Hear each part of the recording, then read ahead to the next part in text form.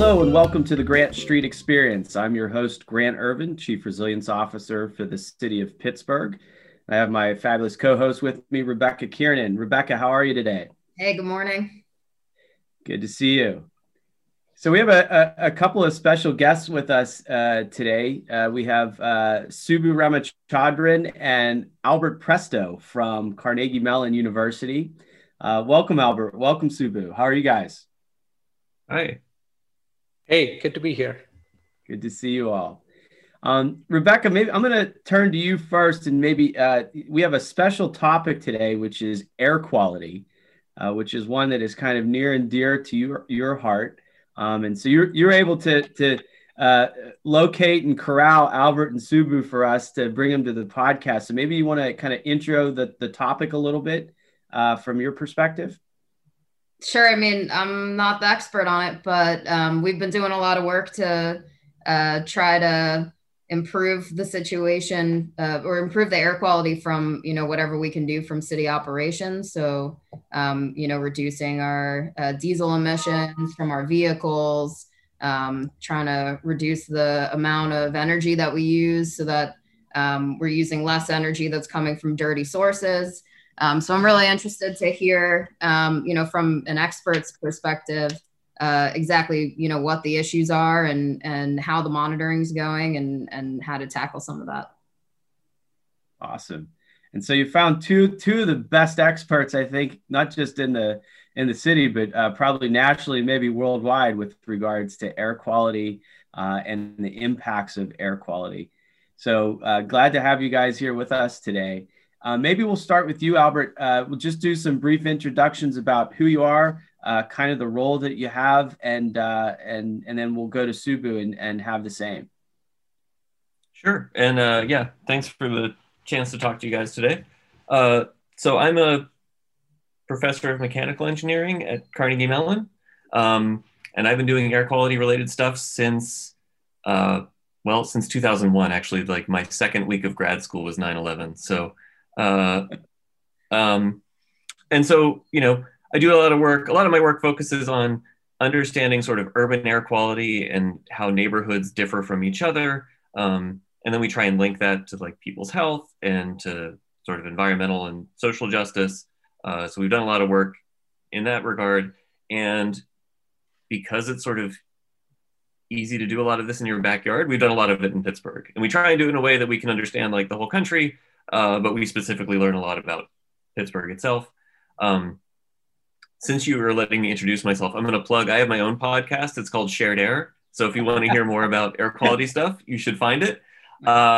And since there's a video version, my background here is an image that I grabbed off Twitter from a Pittsburgh photographer named David DeCello. And so I wanted to give him credit for the image since I didn't take it.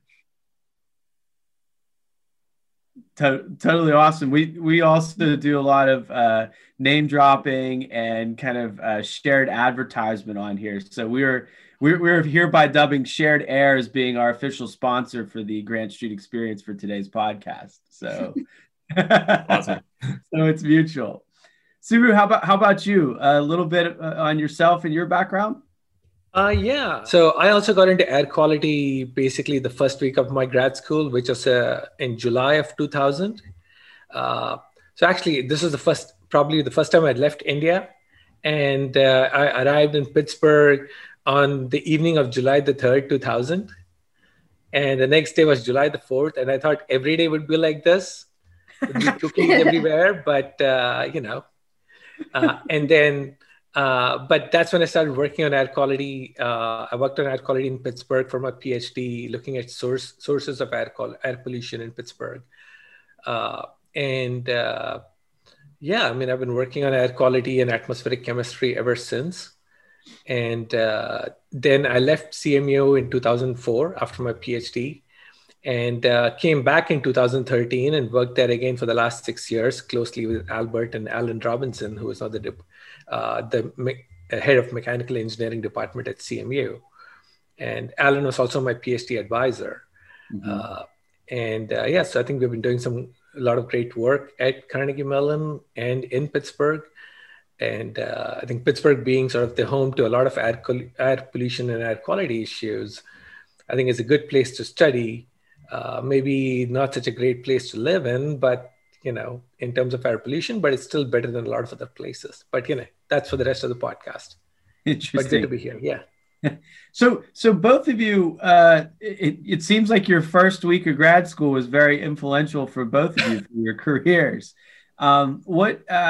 I guess what kind of sparked the interest in terms of your course of study and now kind of your professional disciplines? We'll go to maybe Albert. Well, I answered the first one first. Why don't you let Subbu go first? All right, we'll go with Subbu. There you go. Okay. So in a single word, money. Money. No. I mean, so, for speaking as an international student, when you're trying to do a PhD in the United States and some of the best schools in the country, let's be honest, tuition and living expenses are, not something that everybody can afford, right? Mm-hmm. And CMU was one of the schools that gave me a full scholarship to come study air pollution for my PhD. And that sort of, took me to Pittsburgh. But, I haven't quit. I'm still working in air pollution 21 years later. And I think I've learned a lot of new things along the way, which always keeps me interested. Mm-hmm. So yeah, it's a good choice. It partly motivated by money, but also motivated by the intellectual challenges involved. Yeah. The curiosity component. Absolutely. Curiosity. Yeah. And Albert, yourself? Yeah, there is not a plan. Let's put it that way. It's sort of, I kept pursuing things that I thought were interesting. So sometimes I describe it as a random walk. So the way, so I studied chemical engineering, and the way that we had to pick an advisor in grad school was basically to listen to the whole faculty give like a pitch and then say, oh, I like, these are my top three. And it turned out that my top ones were people doing sort of atmospheric chemistry and air quality stuff. And that's how I got into it. And then kept finding interesting stuff that I wanted to do in that sort of space and continue to find interesting stuff. So until that runs out, I guess this is what I'm doing. You just keep going at it, right? Yeah. It's interesting for me. I mean, the whole idea of atmospheric chemistry, that's something that when I first got into this work, I kind of kicked myself because I didn't understand the contextualization of it. And that, air, many people, as kind of take it for granted, right? But there's a lot of components that go into the atmosphere and air quality, and this idea that there is a certain chemistry or balance to it. Could you explain for us some, for the layman's terms a little bit, I guess, but some of the components that go into good air versus bad air, and maybe how you can categorize that a little bit? Okay, I think I'll tackle that first. I had to temper myself because the atmosphere itself is very cool, and if you want to think about like very fundamental reactions, the atmosphere is a really neat place to do that. I mean, in terms of sort of people interacting with the atmosphere, I think some of air pollution, people sort of know it when they see it, right? If you're like next to a burning pile of trash, right? It smells, it looks gross, it feels like something that's harming you. And so that's easy to tell. I think what's harder to tell is that, you breathe your whole life, for decades. And so even small amounts of air pollution over those chronic timescales can really add up and harm you. And so there are specific pollutants that the EPA cares about. Sort of the big ones are, it has a couple different names. It could be PM or particulate matter or fine particles. These are just particles. They can be solid or liquids that are floating around in the atmosphere. And then the other one that we'll probably end up talking about some is ozone, which is more of a summertime thing. Mm-hmm. And it's not so bad anymore, but you used to be able to go and like you could go to LA in the summer and you could smell the ozone. You can't quite get that anymore. Sometimes if you walk, sometimes hotel rooms will use ozone to clean between residents or between guests. And so if you go into a hotel room and it smells sort of like antiseptic, it might be because they just blasted it with ozone. Interesting. Subbu, for you, you guys have, how did you guys start to collaborate together? You and Albert, what was kind of the genesis of the professional partnership that you guys have? Oh God, it's been so long. I'm not sure I remember, but I think, well, we overlapped in grad school, right? And so we kind of knew each other, though we didn't exactly work with each other at that time. And then when I came back in 2013, Albert was there, now a professor at Carnegie Mellon. And we shared a lot of similar interests. I mean, we were both interested in air pollution. I think we first started looking at methane emissions from the natural gas industry. That was the big project that I was brought back to work on with Alan Robinson. And then Albert was also there, and we ended up working on it together. I mean, I think to a large extent, actually, I think Albert, Alan, and I kind of have very similar research interests in terms of air pollution. And we are all measurement people, right? Experimentalists. Albert, you would say, I would say. Or maybe I should call it field work. Yeah. But we try to measure things. I mean, if you want to understand something, the best way to do that for us is to measure it and see what's going on. Yeah, I mean, we were bouncing off ideas of each other, and we said, all right, we like this idea, and it's always fun to be in a discussion with Alan and Albert, because it's like, these guys always come with smart ideas, and you throw up some ideas and you come up with some mix of different ideas, and hopefully you come up with some good ideas that get funded, which is actually important as well. Mm-hmm. And so we end up working together. And I think there wasn't ever any sort of competition that, I shouldn't work with this guy, but more like, let's work together. And I think that's sort of a culture that I think Carnegie Mellon and the Center for Atmospheric Particle Studies actually strongly encourages, in my opinion. So that's how we started working together. Maybe Albert has a different take on it. No, I think that was a good... I think that was a good description. I think it really took off when we started with the low-cost sensors, which was sort of, 2013 in the summer. We had both heard there were people interested in doing air pollution sensing with sort of cheap sensors. And we were both like, well, yeah, what the heck? Let's, we had an undergrad there and said, hey, go. And he was sort of a tinkerer. And we said, all right, go have at it and like see if some of this even works at all. Interesting. Was that River?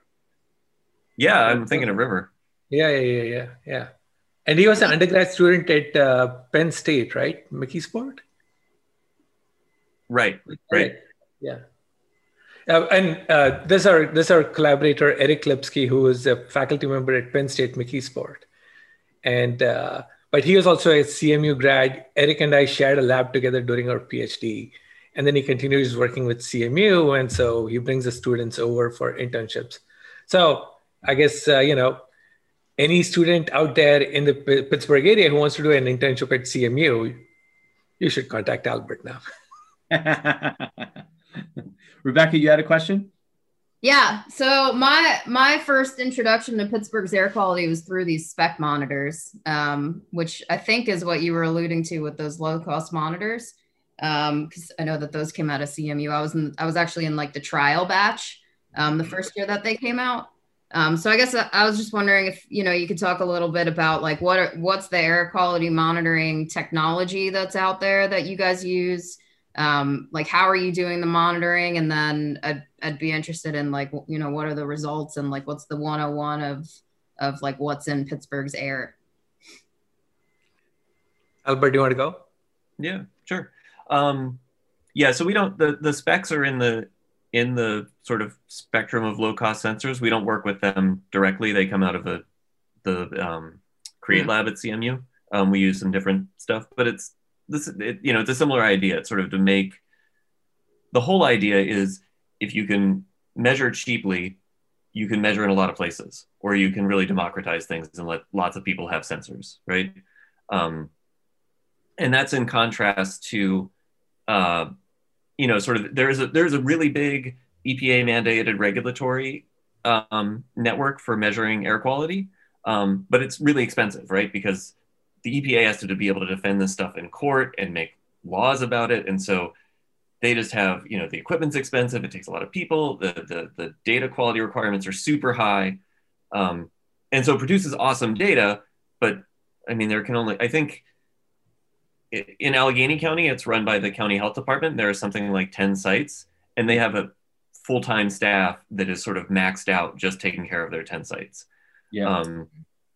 You know, the low-cost approach, I mean, clearly the data aren't going to be quite as good because the stuff is cheaper and because we're sort of leaving it there and not checking on it every single day.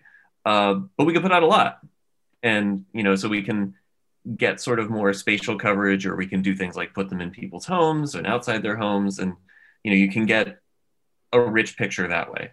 And so, you know, we don't run the EPA network, that's the health department. You know, we run a network of low-cost sensors around Pittsburgh that, you know, is, I forget how many are in it right now. At its peak, it was 50, but we trimmed it down because some were redundant. But we've been running it continuously since about 2016.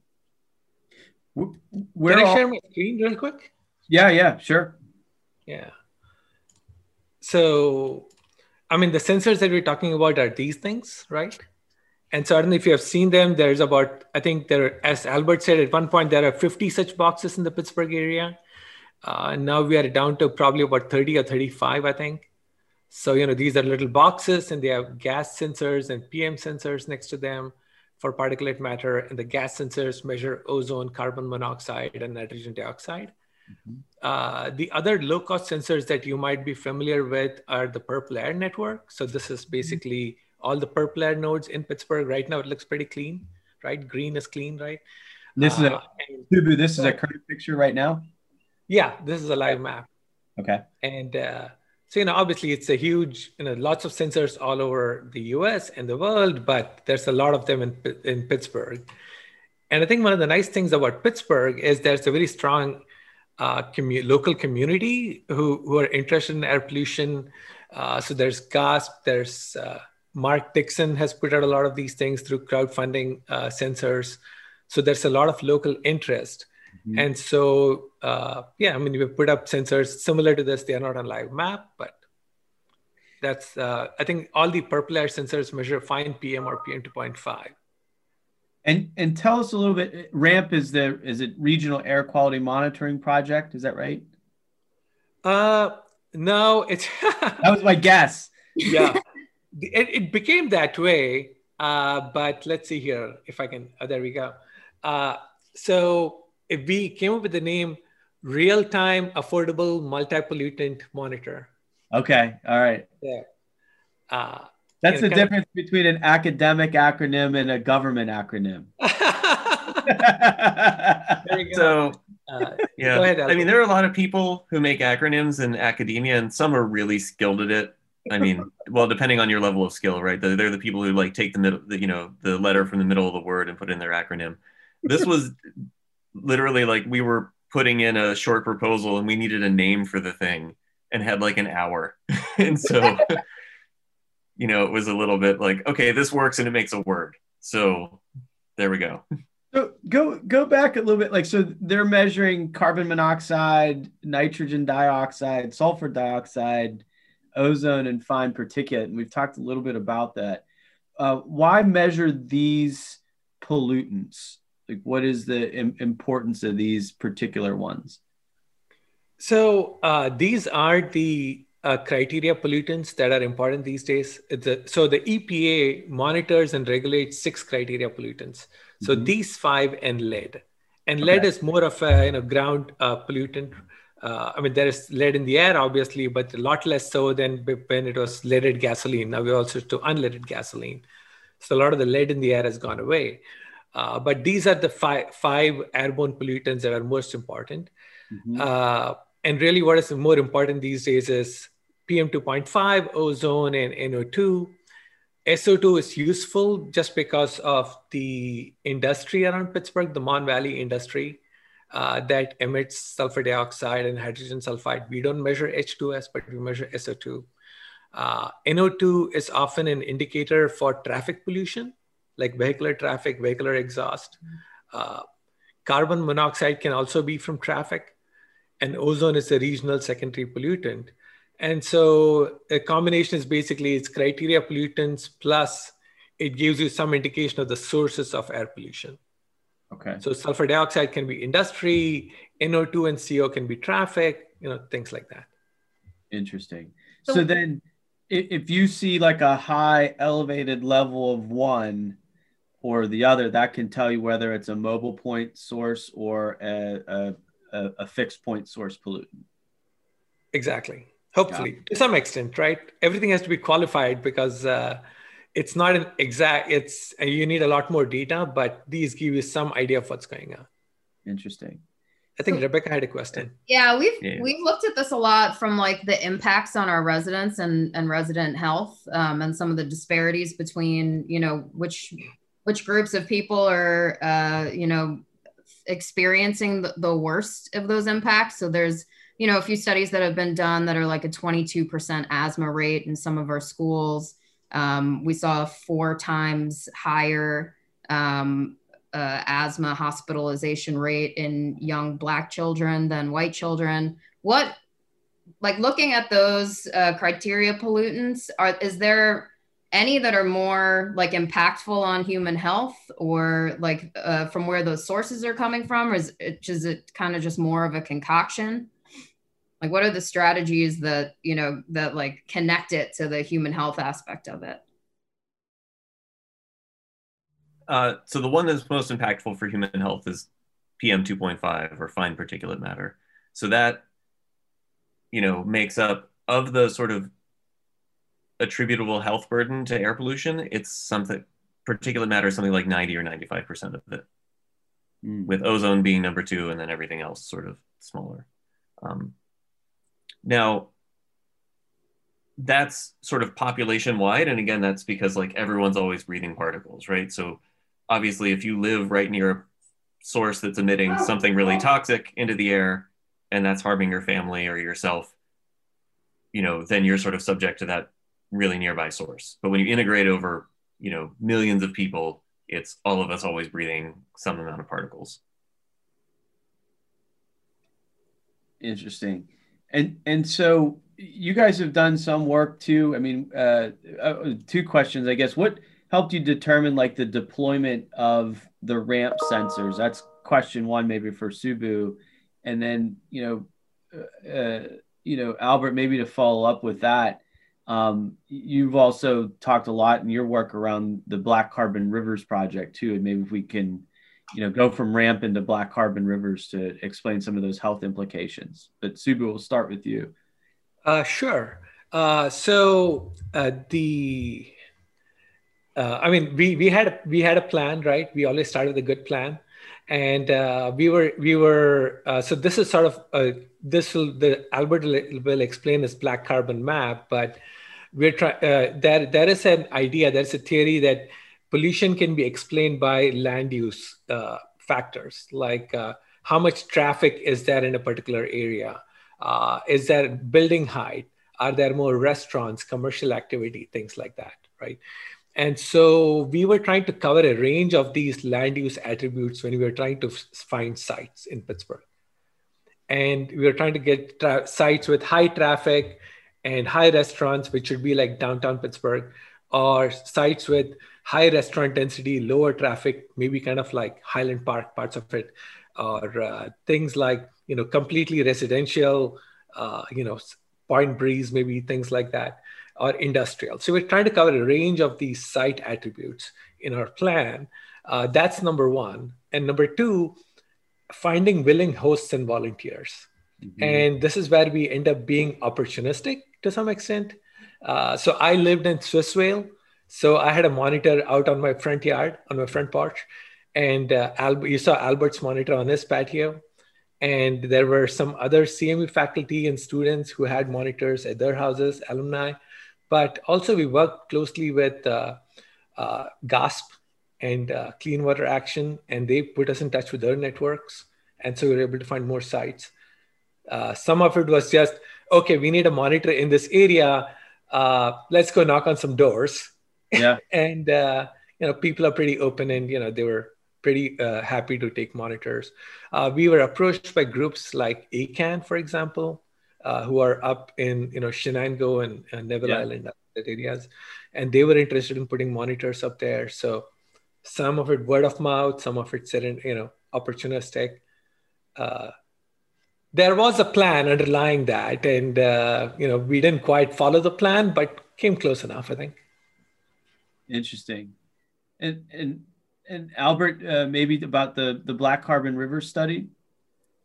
Yeah, and so for those on the video feed, I'll share the screen. So this is specifically what sort of Grant is referring to, and this was actually collected. I mean, there's some nuance. We collected this data a different way. This wasn't with the ramps, but it's the same idea. It's to sort of get community level air quality.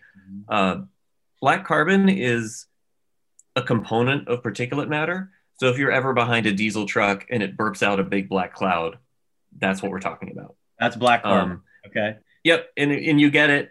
It gets made in your engine under certain conditions, and actually the conditions it gets made under are super cool.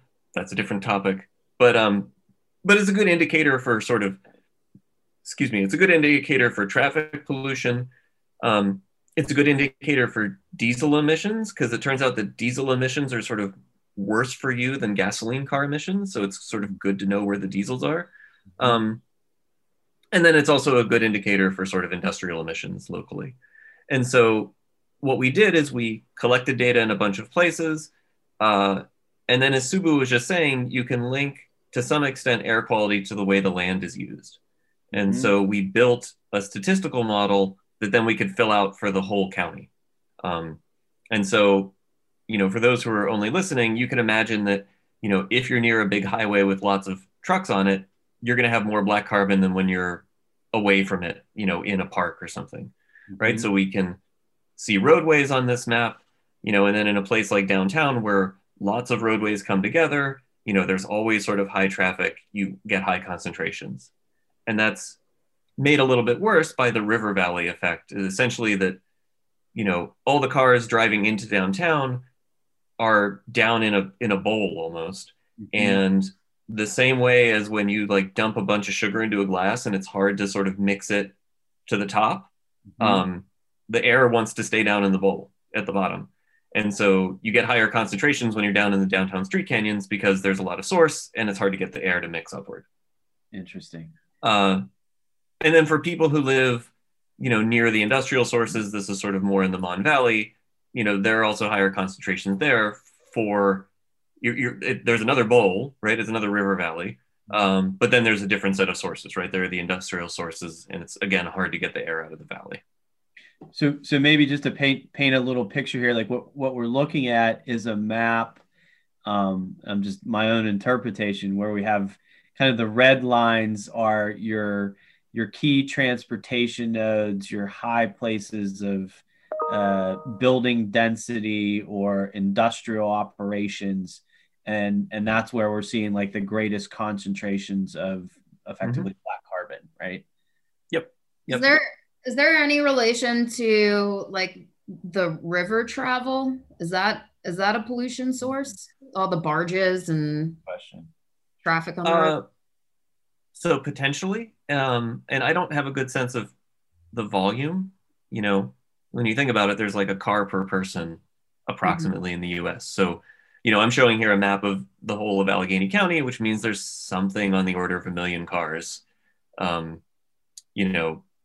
I don't know how many barges are going down. It's not near 1 million, but potentially, but we're also maybe not super good at capturing that information because we're not measuring like right over the middle of the river, right? We're measuring, on the shore. Mm-hmm. So in this case, like how many sensors or units did you guys have to deploy to kind of capture the type of information that we're seeing here? So this was done with a mobile lab. And then we went to the data underlying this particular map had 70 unique locations that we visited at multiple times a day in multiple seasons. And they fit all these different categories Subbu was talking about, right? Like high traffic, low traffic, high traffic with tall buildings, high traffic with short buildings, things like that. It's interesting too, Subi. You mentioned the role of land use decisions. One of the things that the city is initiating is its first ever comprehensive land use plan. So it's called Forge PGH. What are some things, or I guess two questions here. One is like, what are some things that we could do to help educate people about this connection with regards to pollution and land use? And then, one of the things that, we look to, this data for is effectively decision support tools, right? So how do you start to make better investment or policy decisions, to basically reduce pollution and the impacts on the environment and on public health and specifically? What are some thoughts that you have or you've seen with kind of the RAMP data or others that land use decisions in particular that we can make improved decisions? That's actually a very good question. And I think we have lots of stories probably from the RAMP network and our own personal and other research. I think Albert can talk a lot about the mobile monitoring that they have done, for example. But one of the examples that kind of it might be important is something along the lines of if there is no way for the air to escape, the pollution is just going to build up. Mm-hmm. Okay, and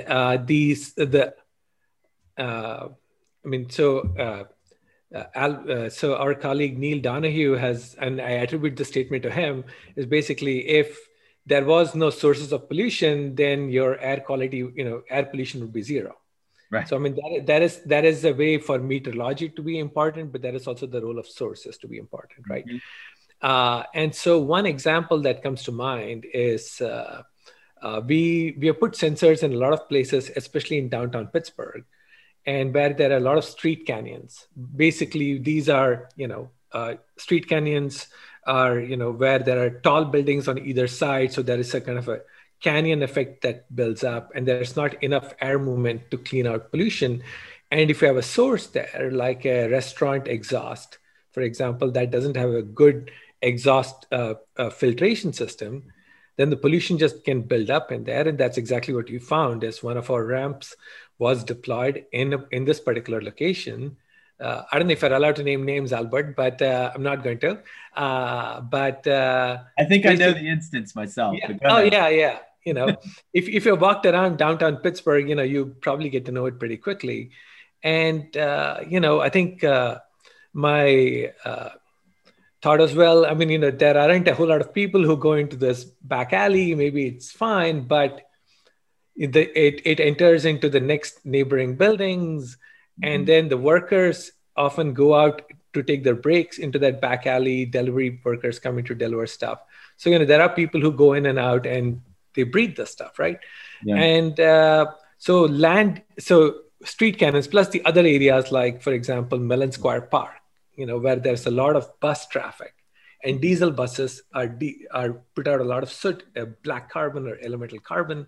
Yep. And because of the tall buildings on either side, there is no way for that pollution to escape. And so that pollution just builds up at those locations. Mm-hmm. So, I think in terms of, this has implications for traffic policy, for planning. Now you might say, well, the buildings are already there. What are you going to do, right? Yep. And so the other thing might be, well, you can replace the diesel buses with electric buses, for example. Yep. Or if you're building out new planning or new areas, then maybe don't put so many buildings close to each other where you have street canyon effects, for example. Mm-hmm. Put out more parks so there's more open air, open space, things like that. Interesting. There are also issues of, things, I'm going to put this on the city maybe, but, but the more stringent enforcement of restaurant exhausts. Uh-huh. I think there has been a lot of successful focus on vehicular exhaust reductions, right? And so cars today are much cleaner than they were 30 years ago, mm-hmm. or even 10 years ago. But restaurants apparently are still unregulated or, not as well regulated. And, we all live near restaurants, right? So.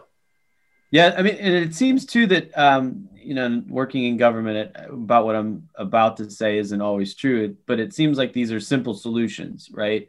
That switching from a diesel bus to an electric bus, particularly as technology has advanced rapidly, like those choices are available, or enforcement, or improving kind of the ventilation systems with exhausts, or even like increasing parks and walking and biking opportunities through downtown can be a big of assistance. One of the things, Rebecca, that you've worked on with Melanie and our team, Melanie Ariola, who's a guest a couple of weeks ago, has been the issues of inversions and how we've seen that play out in an increasing effect with regards to the frequency, right? The frequency of inversions. I'd be interested to hear from you on that, like maybe to explain and how that impacts kind of the black carbon river effect and some of the things that we've seen from a climate perspective. Yeah, I was wondering the same thing when Albert flashed that map. So we, through some of our climate adaptation planning, have been looking at like the number of inversions that have been occurring over the past few years. So I guess looking a little bit historically, and then looking in more recent years, we've been trying to gauge how the climate is changing in Pittsburgh. So what we think is happening is that as we're experiencing more extreme temperature swings, we're seeing more inversion events, because the inversion events tend to happen when a warm front comes in, right, and traps the cold air down below. So when we do have those, extreme, just like yesterday was 85 degrees. Mm-hmm. So when you do just have that wave of warm air that starts coming in, we're seeing more of those swings, right? And the pollution gets trapped. So yeah, I was interested, you said that you did some time of day studies. It seems like those inversions occur more in the morning, when the day breaks. I'd be interested to, hear if your data and your monitoring matches up with those inversion events and kind of how that plays out in terms of black carbon.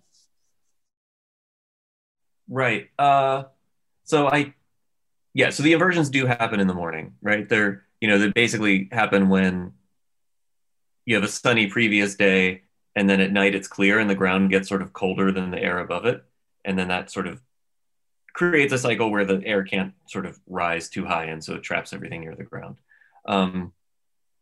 So it ends up being this weird counterintuitive thing, because people complain about the weather in Pittsburgh, but you get inversions after really nice days.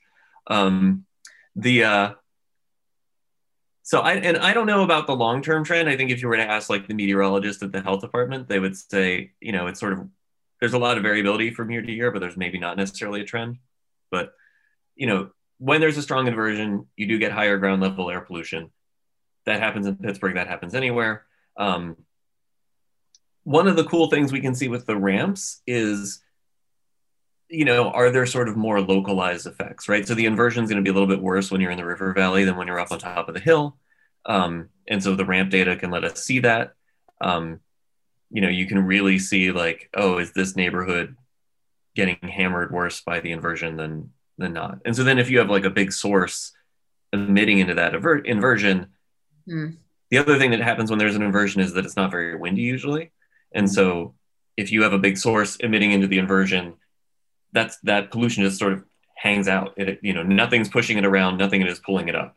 And so, we can use the ramps to see like, oh, like, well, this neighborhood was getting sort of beat up worse than that one on the inversion day. It feels like they're almost predictable. I know that there's like some discrepancy if you can predict like a bad one.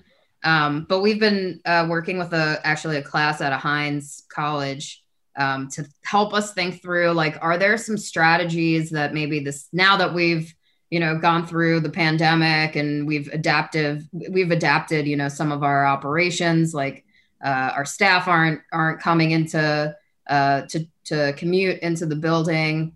Are there, now that we're like, okay, at adapting, are there, some other strategies maybe that we want to take when we do see an inversion on the horizon, to maybe say, a 2-hour late start, or, work from home day, or maybe our refuse trucks go out a little bit later.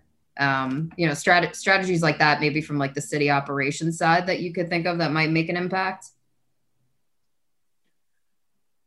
So I think that sort of stuff is possible. I mean, I think a lot of people are familiar with the idea of ozone action days, where they sort of, put it out like in the newspaper and in the weather report, like try not to mow your lawn in the middle of the day, don't refill your, try and get gas like at night.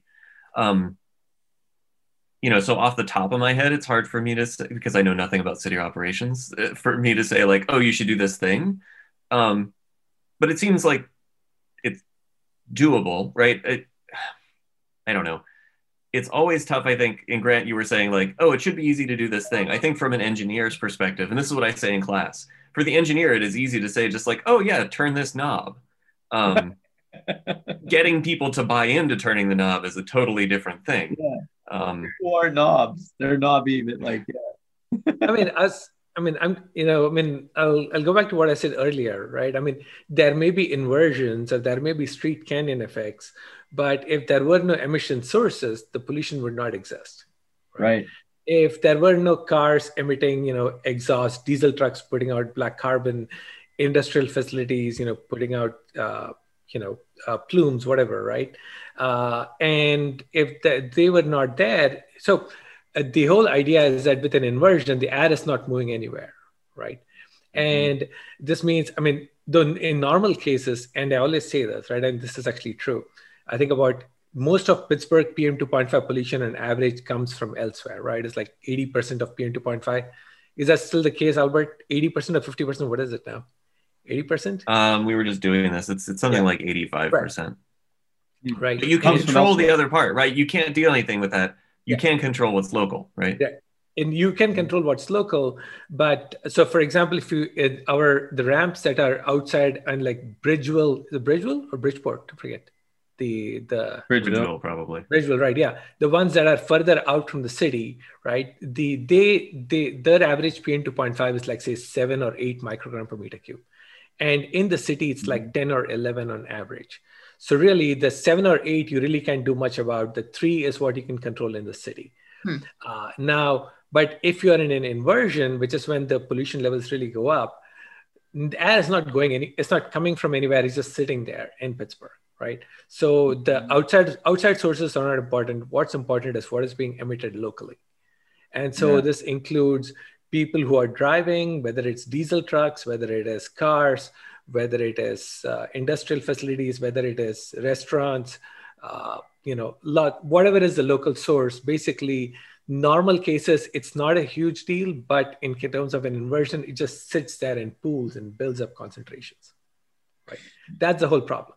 And so I think the way to actually avoid those peaks, and in that case, because it's not like you can turn a huge blower on somewhere and blow the air out, basically is, I guess I said that out loud, and I remember the smog towers in India. Do not take the Lord's name in vain. But basically somebody's now going to get the idea, let's put huge blowers outside of Pittsburgh and start blowing the air out during inversions. But the easier thing would be to turn down the emissions as much as possible. And that is really the only reasonable practical solution. Otherwise, people just stay home. And even if people stay home, a lot of buildings in Pittsburgh are old, right? My house in Swissvale was like 105 years old when I bought it. Yeah. And, it has lots of leaks from all over the place. Even if you put a fancy air filtration system in place, it has probably leaks all over the place that are coming in. And of course, now in the pandemic times, we start thinking about, we need to have better filtration system indoors, for example, to reduce the likelihood of transmission. That also helps with indoor air quality. So that is something that is to be looked at. For example, if city buildings have upgraded HVAC systems, for example, right? So it makes it safer for people to work in. Long-term healthcare facilities have better health filtration systems, so vulnerable populations are better protected against outdoor air pollution. So, but those are infrastructure solutions, right? And infrastructure seems to be the new buzzword, right? I mean, the $3 trillion or whatever, but sorts of things that people have to focus on, I think. And anyways, I can go on and on, but I would say that my line with the infrastructure is that buildings are infrastructure, and they have such a huge impact in terms of both emissions or, like you're saying, filtration. Pick up on a couple of thoughts here. One is, Rebecca, you've thought about this through like a demand response type of program for air quality. Like, is there ways to develop like a real time, and for folks that are listening, like demand response is a tool that we use in like the energy space to curtail energy usage. Like, would there be ways in which we could create a similar type of demand response program for air quality issues? I don't know if Rebecca, if you had any thoughts on that. Oh, me? Yeah. I mean, so I guess that's kind of what we've asked like the Heinz class to look at. So they're, thinking about things from like, are our refuse trucks coming out at the right time in the morning? Is there a way, if we see an inversion coming on the horizon, that, we could delay like start time of work, or maybe delay those heavier construction projects when you're, ripping up the street in front of someone's house. I know there's a lot of complications with that, and, union issues and work hours. But they're thinking about strategies from, like operations and heavy operations like that, to, workforce and start time, to, I know Tree Pittsburgh has done a lot of work around planting more evergreen trees, so that, there is a little bit of like a pollutant sink, I guess, in the wintertime, when all those deciduous trees lose their leaves and their ability to soak up some of those pollutants. So, I mean, yeah, I guess the strategies are out there, but, what is it that we could come up with, like a suite of options that we could do? Now that, we've adapted, I'd say pretty well, to the pandemic. All of a sudden, it seems like now's the time to start to try to implement some of those other adaptations. Actually, if I can follow up on that real quick, I thought that just occurred to me. And a problem that Rebecca mentioned is that if we ask work crews to start work later, and then you run into union issues, right? And so, I think one thing that I've often seen over the last year is basically, why aren't we just paying people to sit at home, right? And that has huge implications for pandemic transmission. But it's the same thing with air pollution. So the thing is, if you're delaying work, that means the union members, or they say we don't want to work longer than 5 p.m. or whatever, right? Fine, let them just work for 5 hours, and the city pays them for 8 hours. So there is an added cost of 3 hours of extra pay that they're being paid. The difference is health effects, right? And, air pollution has huge detrimental impacts on human health, and that affects everybody, not just the workers, including the workers, but everybody, right? And so maybe the Heinz College or people there can actually do a little study on saying, if you have people work for shorter hours during the day, but we pay them the same amount anyway, would that have a net beneficial impact through the savings on human health? Yeah. Yeah. And my guess would be yes. Maybe just to pick up with that just to kind of wrap up, we're coming up against time here, and this has been super fascinating.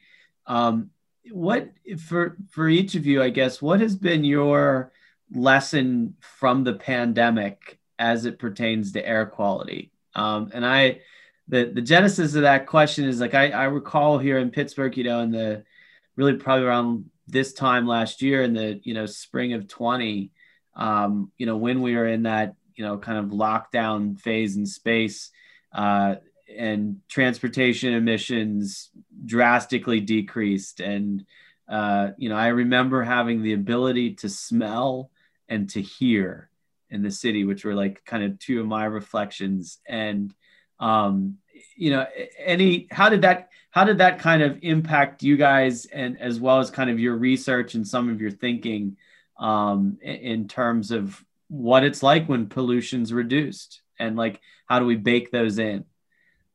Maybe Albert, I'll start with you. Yeah, so one of the cool things about having the ramp network is that it kept running even though we weren't allowed on campus or anything. Mm-hmm. So definitely people drove less. We can see that in our data.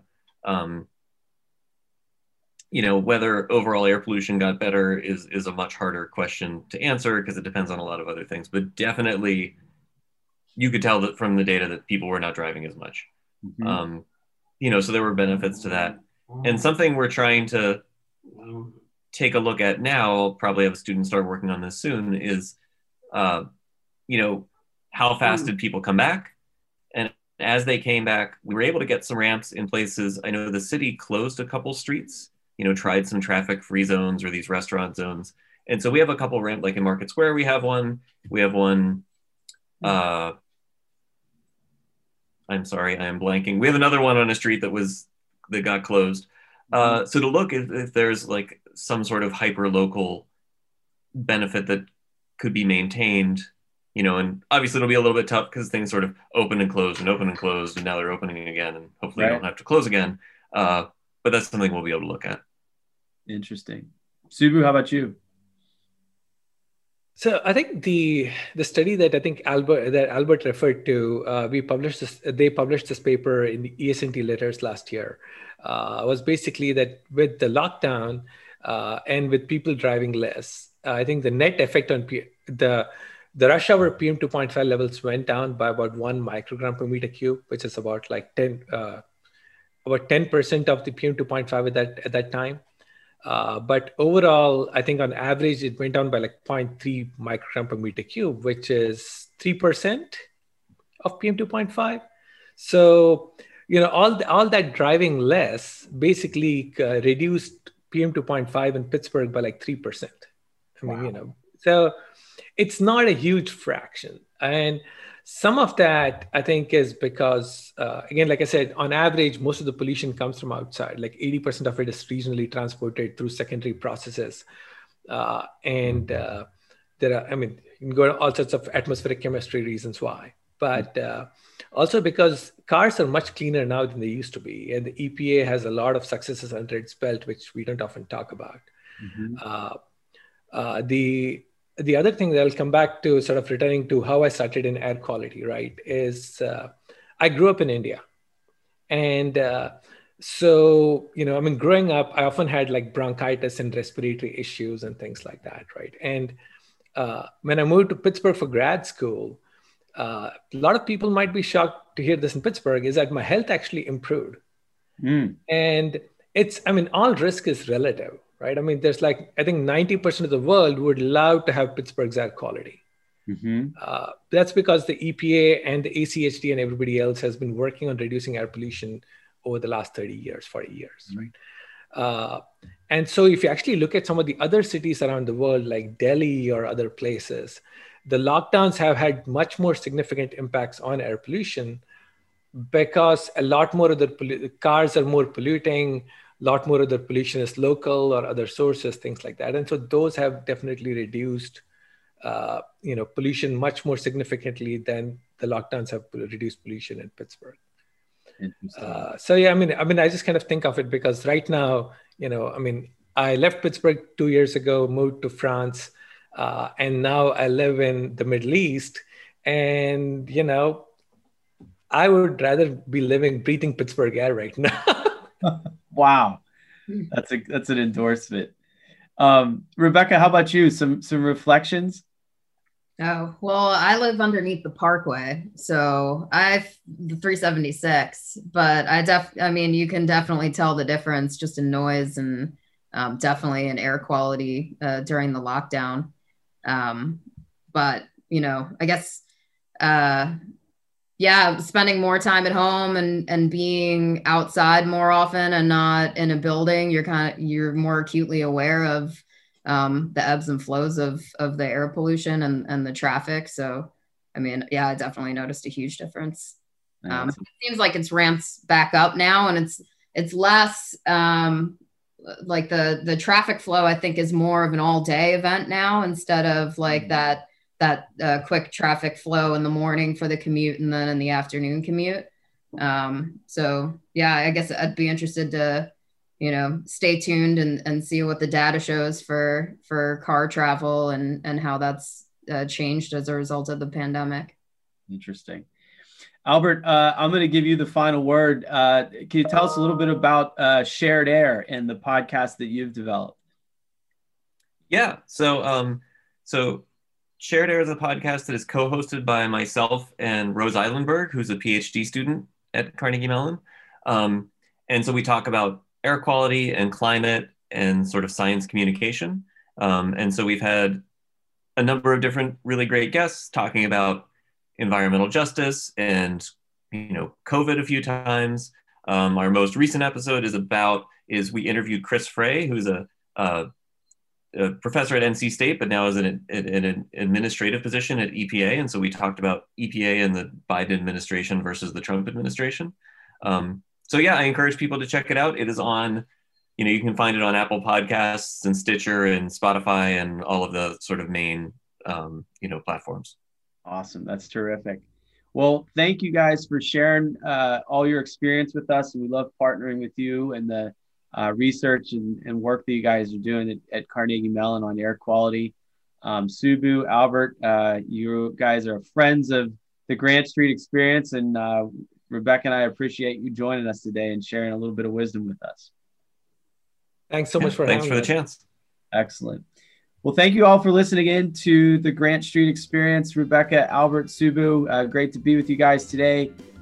Listen in and check us out next time on the Grant Street Experience. Have a great day wherever you are. Take care.